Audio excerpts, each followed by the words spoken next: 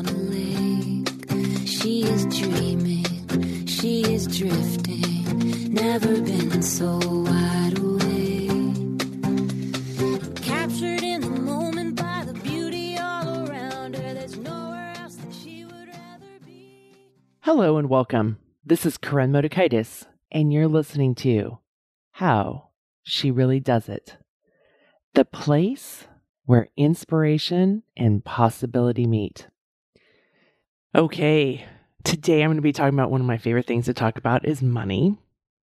And I love talking about money because one, there's so much shame around money. There's so much scarcity around money. And there's a lot of cultural programming of it's rude to talk about money. You shouldn't be talking about money.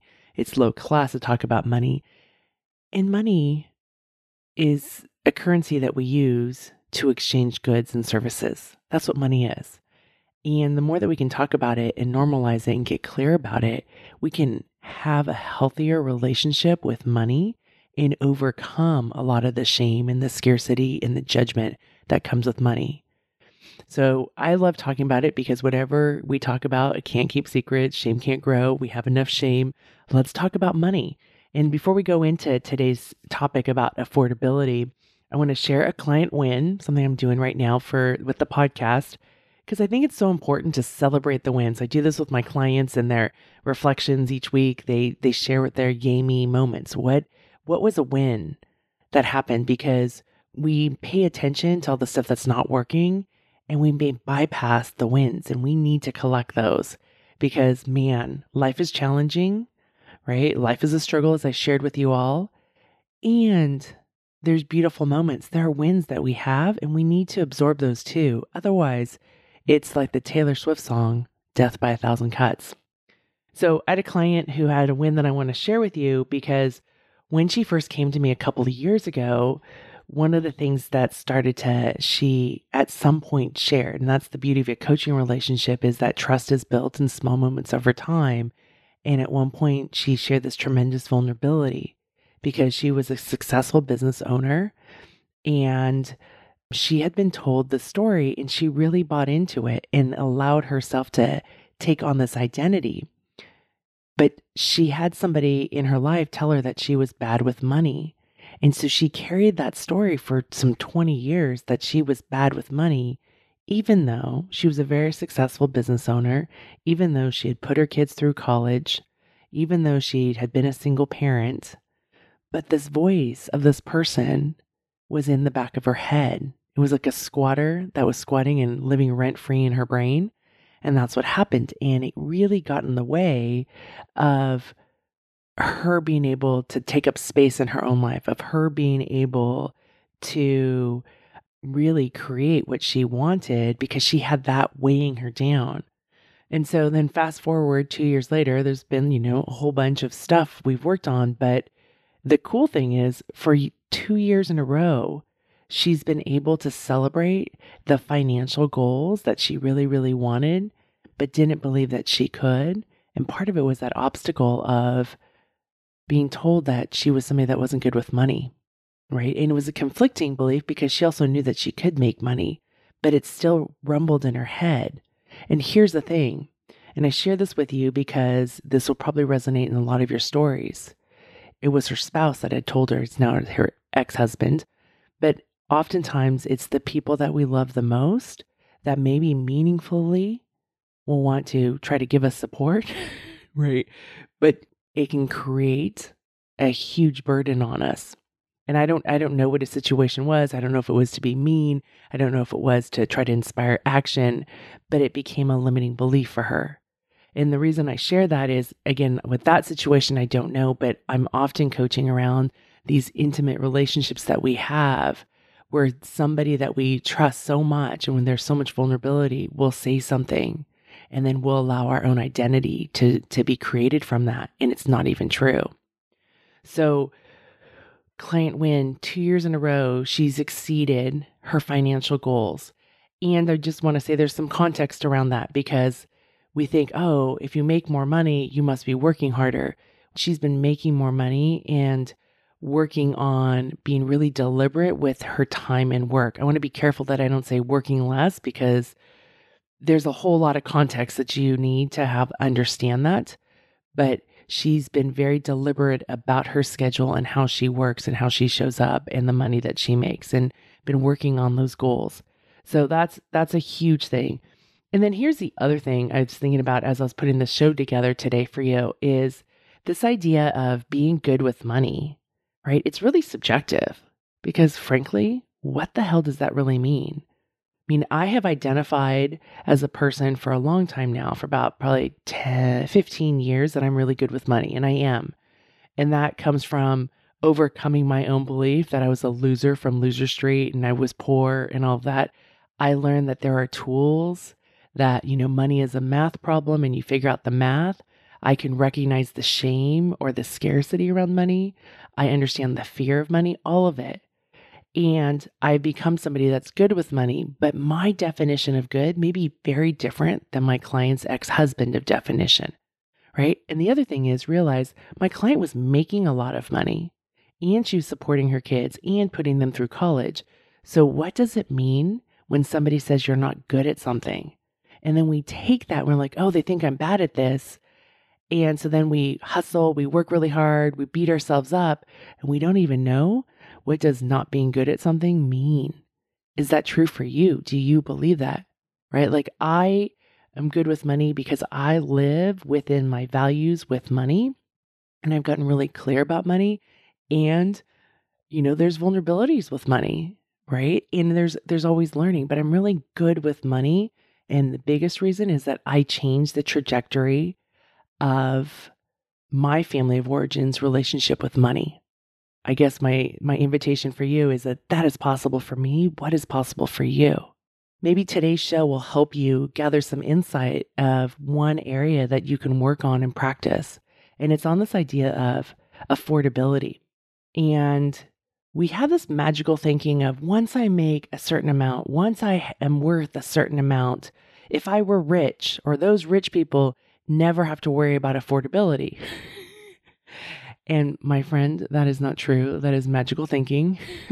There is always, at every price point, at every income level, there's always going to be that, do we spend money? Do we not? Some people will maybe just not spend the money and they'll put their head in the sand and spend this money, and the money does stop, right? There's circumstances that change. NBA basketball players. The statistic that I heard a long time ago was, I think 75% of NBA basketball players end up bankrupt. I mean, those guys make a lot of money. They also can spend a lot of money. So there always needs to be discernment with the money that we have. Lottery winners, a lot of them they win a lot of money and they end up with huge losses. Like we hear about this all the time. So we think that once we have a certain amount of money, we never have to have discernment. There's always discernment because the more money you have, the more windows of a possibility. There's more expensive things that you're going to see that you may not have known about. And I've walked a lot of clients through these situations as they've increased their salaries, their net worth, the opportunities, what they thought that they would be spending money on, and then the opportunities and the lifestyles that they wanted to have. Those changed. And so affordability has always become a question, is this something that I can afford? Right. And sometimes we go back to our old ways of being. So I want to talk about that. Some years ago, it was a long time ago, we had a situation in our family and I said something to my husband about like, oh, we should hire this person for this. And he immediately was rebuffed it and said, we can't afford that. And I had done my work, my friends, because he has powerful energy. He says, we can't afford it, right? And I could have been like, oh, yeah, you're right. We can't afford it because this is not the way that we spend money. And I looked at him and I just started to laugh. And I said, it's not a matter of can we afford it? It's a matter of, is this where we choose to spend our money? And to be able to then be in the vulnerability of rumbling, and I didn't even know about rumbling back then, but being able to talk about it and to say, here are the reasons why I think it's important, especially when you have somebody that has huge resistance towards it.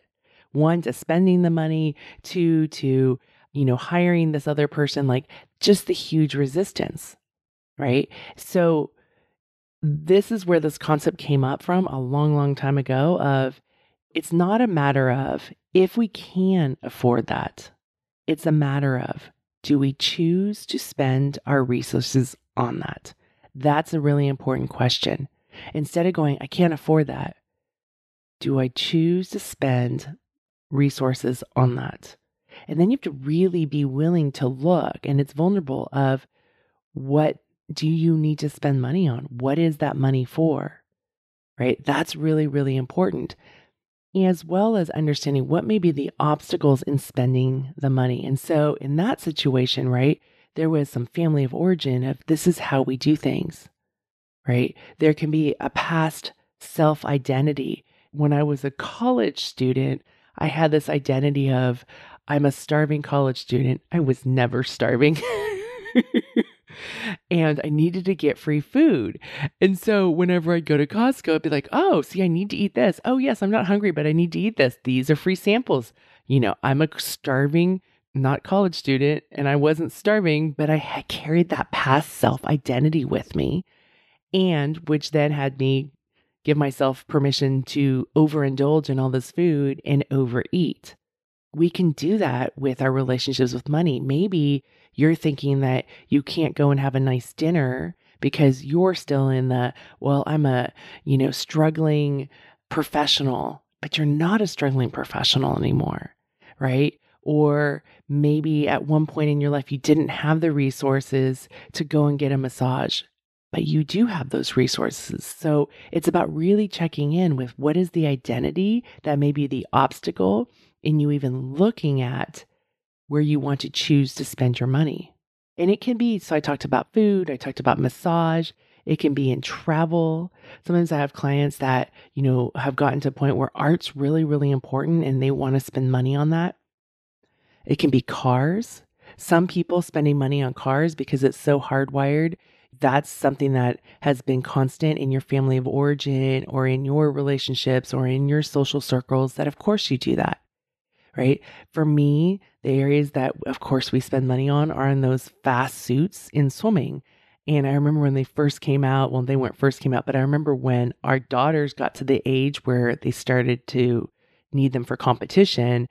And it was like, okay, of course, we're going to spend $518 for a suit that may last one weekend meet, maybe two, versus a family going, wait a second, why can't we just wear the $50 suit? We can't afford that.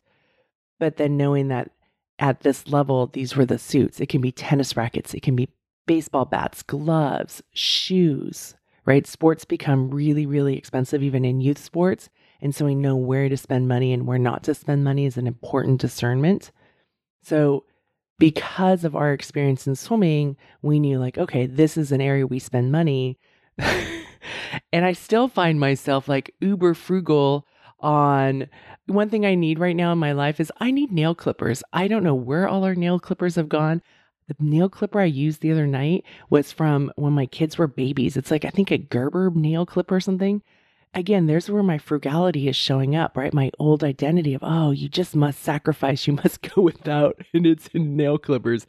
That's the first thing I could think of as an example, right? So there's that dichotomy of like, oh, I'm willing to spend $518 over here, but not go and buy another nail clipper at the store.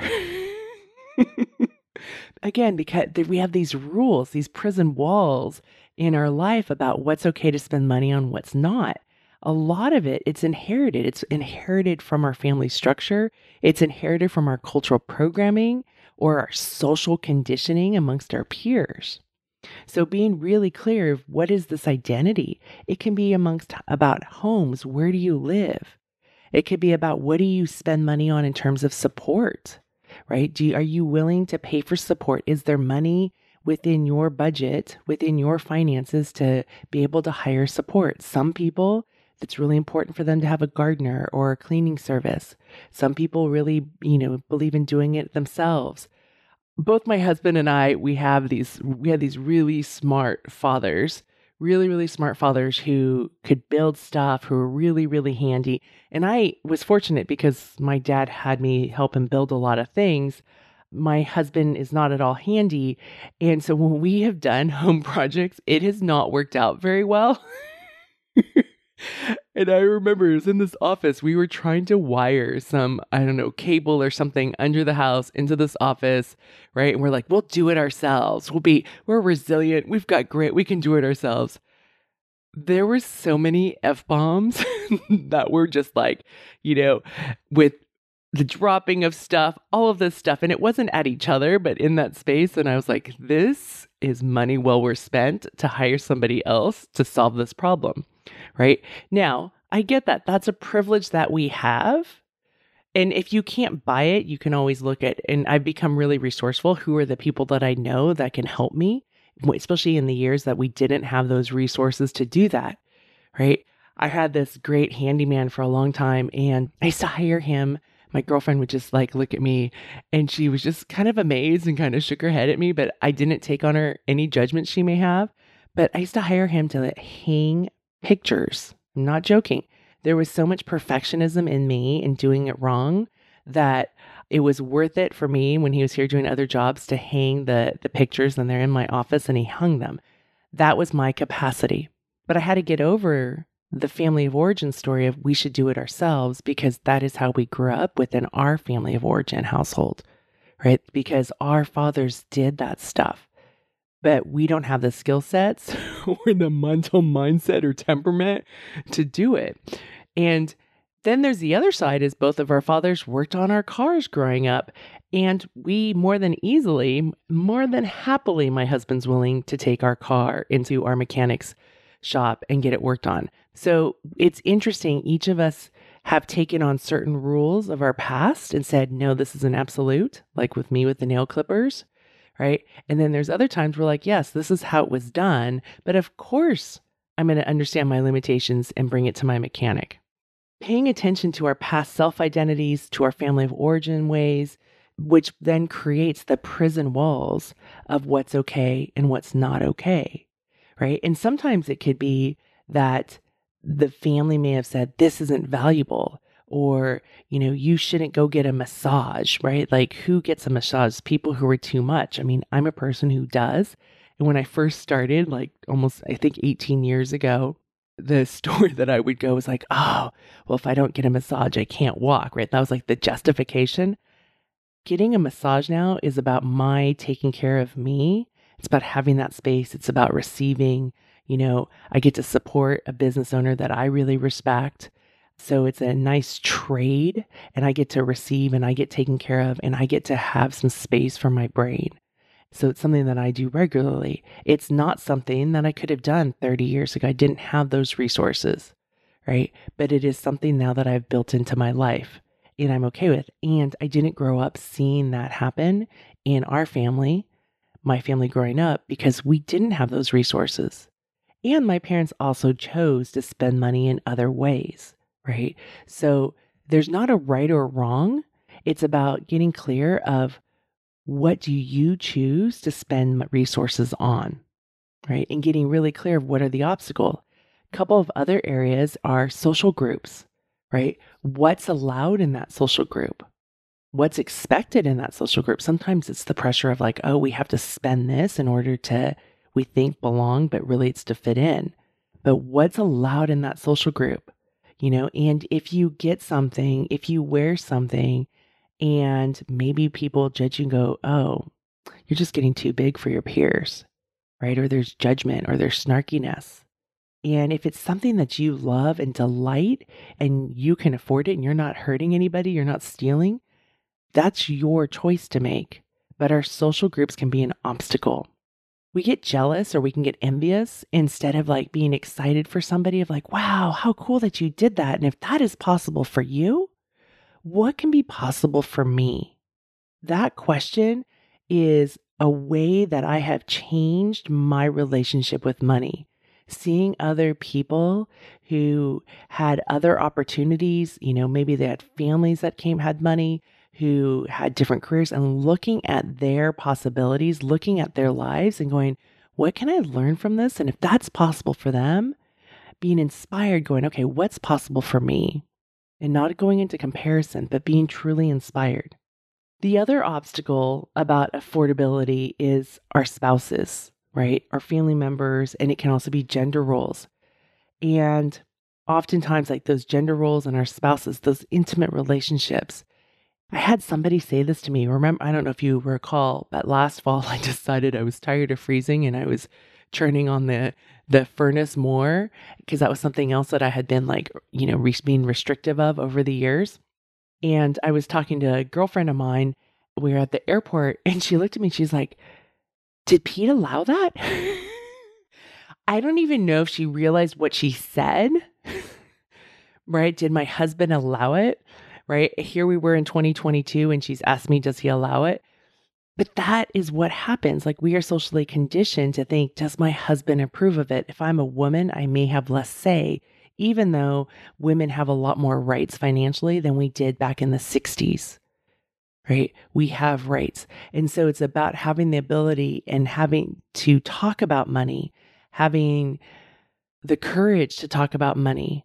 I didn't take offense to it. I realized I made the generous assumption she was just in awe that maybe she thought it was about my husband. Maybe that's just how she plays with money. I don't know, but I didn't take offense to it. I just didn't take it on.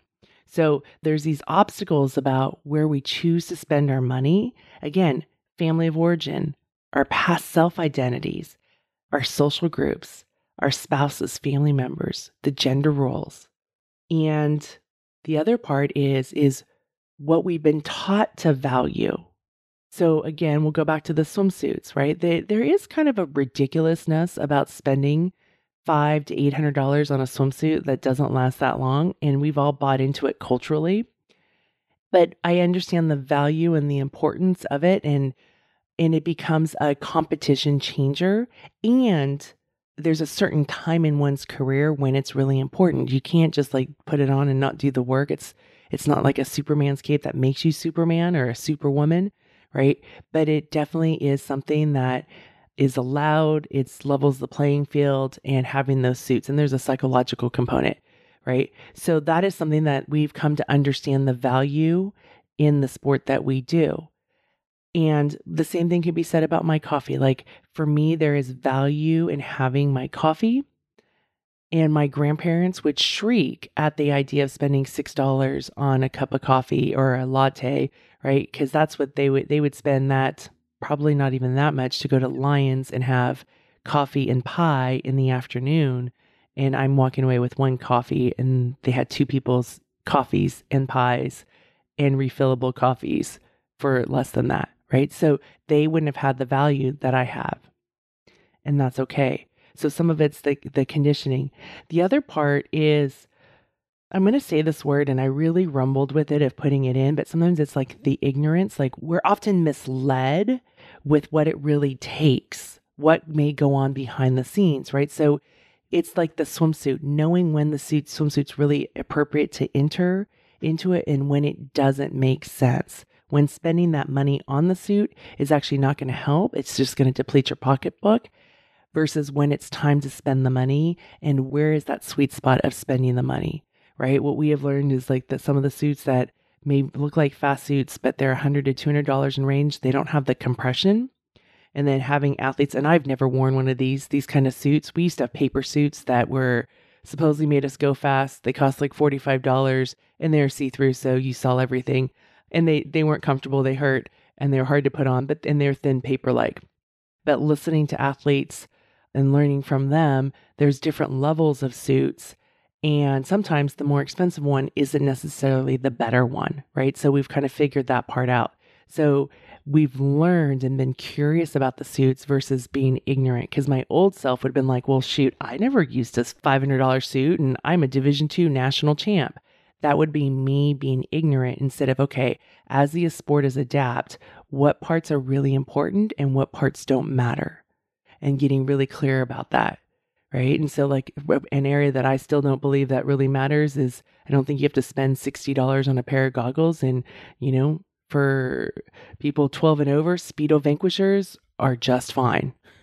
Or for those of you old schoolers that can wear Swedish goggles, Swedes, for like $3.95, that is fantastic. I really, really tried in the 80s because I wanted to be hip and cool like all the Olympians, and they hurt and I never liked them. But man, $3.95 or $2.95 back when they were, and I think they're still pretty cheap now. For some people, those are fantastic. They're not less than. So knowing where to spend money, but understanding the value, right? And what is conditioned, what we may not know, right? And we're also often misled, right? There's so much cultural programming, propaganda around, oh, this is what it takes to get this done, right? Versus what really goes on behind the scenes to get it done, And so an example of this, I mean, just in what I do, I'm a coach. I'm a leadership coach. I work with executives. I work with leaders. I work with entrepreneurs, right? Them having coaching is one of the things that helps them so that they can be a brave leader, so they can go figure things out, so that when they have things that are crushing, they can work on it and then go back out there, right? It's not that they're just magical, special born people, right? And you've maybe heard me talk about this with the Chariots of Fire, where back then in the Olympics, if you had a coach, if you had an athletic coach, you were considered a cheater because it was all about God-given talent. And we do the same bullshit when it comes to successful people. We think, oh, they did this all on their own. We do it ourselves, right? DIY. And we just have grit and perseverance and we get there. And then, 20 years goes down the road and you go, what's wrong with me? It's not that. There's a whole system in place. You may just not know the invisible structure. But we think because we see a lot of famous people and we think, oh, wow, they have, whether it's Oprah. She had 400 people at Harpo Studios that worked in her company to put that show on every day. There's a lot of people so that we could see 40 minutes of television, right? Martha Stewart, it's not just a woman that's at her home that's coming up with all this stuff and having parties. She has teams of people, right? Every athlete that we watch on the Olympics, athletes who we see on television, not only do they have their coach, they may be working with a mindset coach, a physical trainer, right? They have a whole team of people. And so understanding that there are these teams of people that are supporting. Sometimes the teams are our own family members. Maybe it's a spouse, right? Maybe it's a parent that's helping you with your kids. Maybe it's an aunt or an uncle. So there's all these teams. So my point is that be careful when you're evaluating and saying, I shouldn't need this, or I'm not going to value this, because you may be not seeing the invisible structure of support that that person has. So with all that being said, those are the obstacles. Now, what do? The first thing you want to do is get clear and real with yourself on what your money is for. I kid you not. I ask myself this question all the time. Like, what is this money for? Because my 20-year-old self would have said, oh, by the time I'm 50, I won't care. I'll just spend it willy-nilly. And I'm probably more deliberate now than I was when I was 20 about how I choose to spend my money. And there's vulnerability. There's decisions to make, right? I have a company. Sometimes they're big decisions, but I'm still deliberate even with the small amounts of money that I spend. Obviously, when I'm not buying nail clippers, I will be buying nail clippers next time I go to the store. So getting clear and real with yourself about what your money is for. A long time ago, I had all this anxiety because I was going to this store. I was like at Target. And I'd go to Target and I'd be like, oh, I should buy shower curtains. The ones that we have are kind of old, or, oh, I should buy this. And it was kind of impulse purchases. It was just, as one of my clients called it today, retail therapy, right? It was kind of this dopamine hit. If I can buy something materialistic, feel a little bit better, not really need it, and then beat myself up that I bought it. And I hated that relationship. And so I decided that what I would do instead is I would create a bank account where I'd put money in. It was an allowance, and it was permission to spend money on household items. I kid you not, I still have this account. And I just actually this year, I increased it because I'd had the same amount of money for, 20 some years. And so I just increased it this year. Every month, it automatically comes out of my checking. It goes into there. And the reason I did that was I always had the money in my checking account, but then there would be this decision fatigue of, do I spend it? Do I not? Do I spend it? Oh, I shouldn't. I should be more disciplined. It was mental mindset shit show that was going on in there. And so by making this decision, then the money would be there. And then at a point where we need a new couch, I'd be like, okay, this is how much we have in there. And then it became kind of this game of, okay, this is the max I can spend. If I find something less than that and I love it and it fits the Venn diagram, there we go. And so I started to do that. And that is another way that I've created and changed my relationship with money. And I've healed my relationship with money. So getting clear and real with myself about what my money is for. And that money, let's be real, that money is after making sure that all our basic needs are met, right? Our housing, our food, all of that stuff, the needs that we need to function and survive and move on with this world so that we're not stressed about that. Then this is the extra.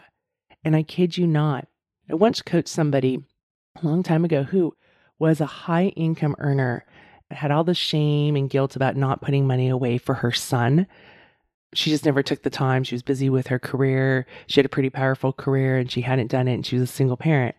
And I said to her, I said, well, what about if you got like a mason jar and just started sticking in, $5 into this jar, like on a Friday night or something at the end of the week. Like for her, $5 was something that was just, kind of floating around. That small step, I kid you not, was the catalyst about 3 months later for her to go, I need to get over my obstacle of not starting this college savings account. And she started then putting away $250 a month. And she had that money. It was originally going just to restaurants or to other stuff. And she started giving that money a job to do and putting it towards her son's college 529 account, right? So never discount small amounts. We can start small, build that muscle, and then create that. That's what my client did with the success of 2 years of exceeding her financial goals. We celebrated the small steps along the way. And then what happened was she exceeded what she thought was originally possible for herself 2 years ago. It's important to get clear and real with ourselves about what our money is for. And a note of caution, we can also bullshit ourselves into buying things that the money was not truly for. Remember when I was at Target and I was just buying stuff and I was there, I was like, oh, it's a sale. That taps into that like, oh, I must be frugal, but without asking, is this something I need? Is this something we want? Do I love it? Right? And like not having that discernment, instead just going to that programming of, oh, it's on sale. You should get it. Get it before, or maybe you need it just in case. Check in with yourself, because oftentimes when we're bullshitting ourselves, it's because of our conditioning. And there's a lot of morality when it comes to money, right? Morality. Oh, you're really a good person, or you're a bad person, or you're sinful for wasting money. You're making choices with money, right? And I know I said earlier that I do consider myself really good with money. I have developed skill sets and I live in congruence with my integrity and my values, and I don't do it perfectly. I absolutely don't do it perfectly. Right? I've done it consistently well enough over time that has really changed my relationship with money and changed what I experienced with money when I was a kid growing up to where I am now. Let go of morality and let go of judgment, because that can trigger where we lie to ourselves, right? And getting really honest.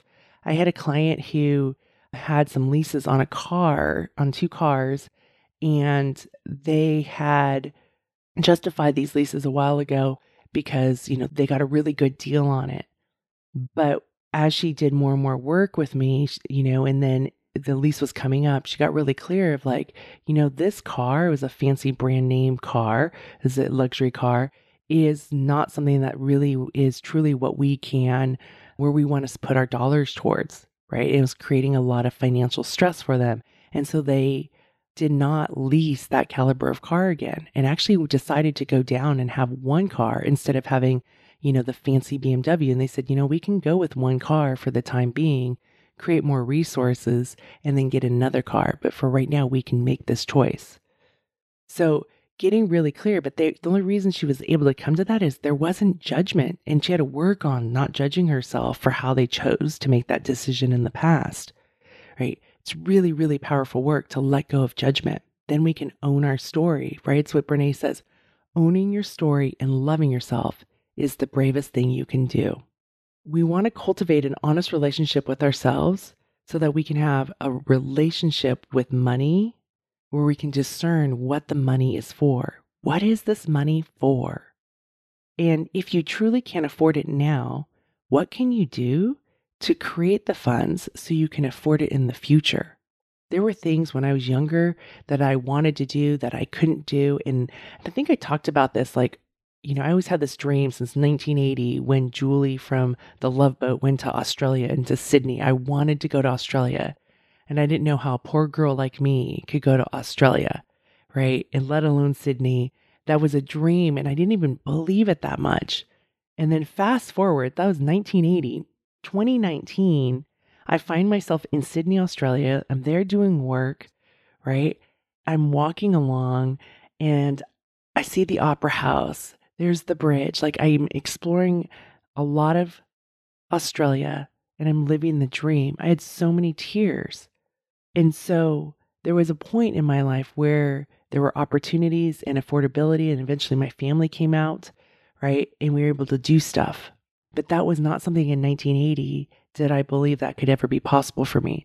It was not something in my 20s that I even really allowed myself to dream. I didn't know how something like that could happen. And then in 2019, that had happened. And I'm coming back to Australia this summer. Well, our summer. There'll be some workshops and stuff when I come out there in person. We'll be letting you know, so make sure you're on the list for that. But going back to, if you can't afford something, what can you do to create the funds so you can afford it in the future? So your future self can be able to have that experience like I did in 2019. That little 8-year-old girl inside of me mind was blown of, wow, this is the life that I've cultivated for myself. And I didn't do it on my own. There's my spouse, right? Family, work I do, my company, my team, the clients that I work with. I didn't do it on my own. But wow, how cool is that? So I get it. Our relationship with money is complicated. We have lots of stories, we have lots of cultural programming, and lots of social conditioning about what's okay and what's not okay. We can change our relationship with money. And we don't need to do it by beating ourselves up. And we don't need to do it by restricting ourselves and white knuckling it and going on a diet. And yes, I've got great news. Compassion plays into having an honest relationship with money, right? That way you can have trust with yourself and compassion and learn, hey, here's where I spent money and was in line with, our budget, our plans, our values. And here it wasn't. And maybe I could have done things differently. And what can I learn to move forward so I don't do that again? And that is about having permission-based spending. I'm not a big fan of budgets, but permission-based spending. And that's what I talked about earlier about having that household account where the money is already decided ahead of time, not when I'm in a place of need, not when I need to be reactive, but the money's already set aside so that when I'm in that space, I have grounded confidence and I can make a decision of, what is this money? Do I want to spend this money on this choice, on this opportunity? Knowing what you need to take care of yourself, right? And take care of your responsibilities. Having money set aside for savings. So there's the needs we want to make sure that we take care of. There is having money set aside for savings. There's also having money set aside for things you want, which can include wanting support. Now, some of you may say, great, Corinne, you live this toddy-dot life. That's not possible for me. I know when I've sat in your seats, I'd be like, that's great for them, but what about me? When I was a poor kid, I don't know how I got it. I used to save pennies and nickels and all of that stuff. And I did this permission-based spending back then. And I would walk down to the local 7-Eleven because there was one in my neighborhood. I'd walk down there and I'd go and find out what I could buy with my 6 cents. And it was usually a couple hard candies. And I kept practicing that skill set. I didn't realize back then I was cultivating this permission-based spending that I now coach on. But I did that and I would collect money and I would save money, save my dollars, save my quarters. I saved every penny. And then, when I was like probably in 5th and 6th grade, I think Michael Jackson was totally in love with him. And I go buy the teen magazines and I come back and I felt like the richest person in the world. I got this magazine that I wanted from 7-Eleven with my own agency, my own choice, nobody telling me what I could or couldn't do. And I'd read the magazine and I'd cut it up and I'd tape it on my wall. That was permission-based spending. Never judge how much money you start to save, because when you get into the habit of putting the money aside, right, and the money grows, and then you have that money, that feels way better than buying stuff and putting yourself into debt, right? Which you may get that dopamine hit from retail therapy, but not when it's come from money that you do not have. So this takes practice, and I want you to go back to, or I'm inviting you to go back to, it's not about can you afford it, it's do you choose to spend money on this? That gives you agency. That's about you being the leader of your life with your values and your priorities, and be honest with yourself. Is it okay for you to go into debt for this? There are certain things that for me to go through college and pay for myself through school that I did take out student loans, right? So I'm not saying that debt is bad. Debt can be supportive, and we can also bullshit ourselves into a large amount of debt. So being really clear about that. Okay. Do this, own your story, love yourself, look at your money, and ask yourself these questions. Have those brave conversations with other stakeholders. So if it's a partner, it's family members, the more that you can talk about money, shame can't exist. I'm smiling big for you.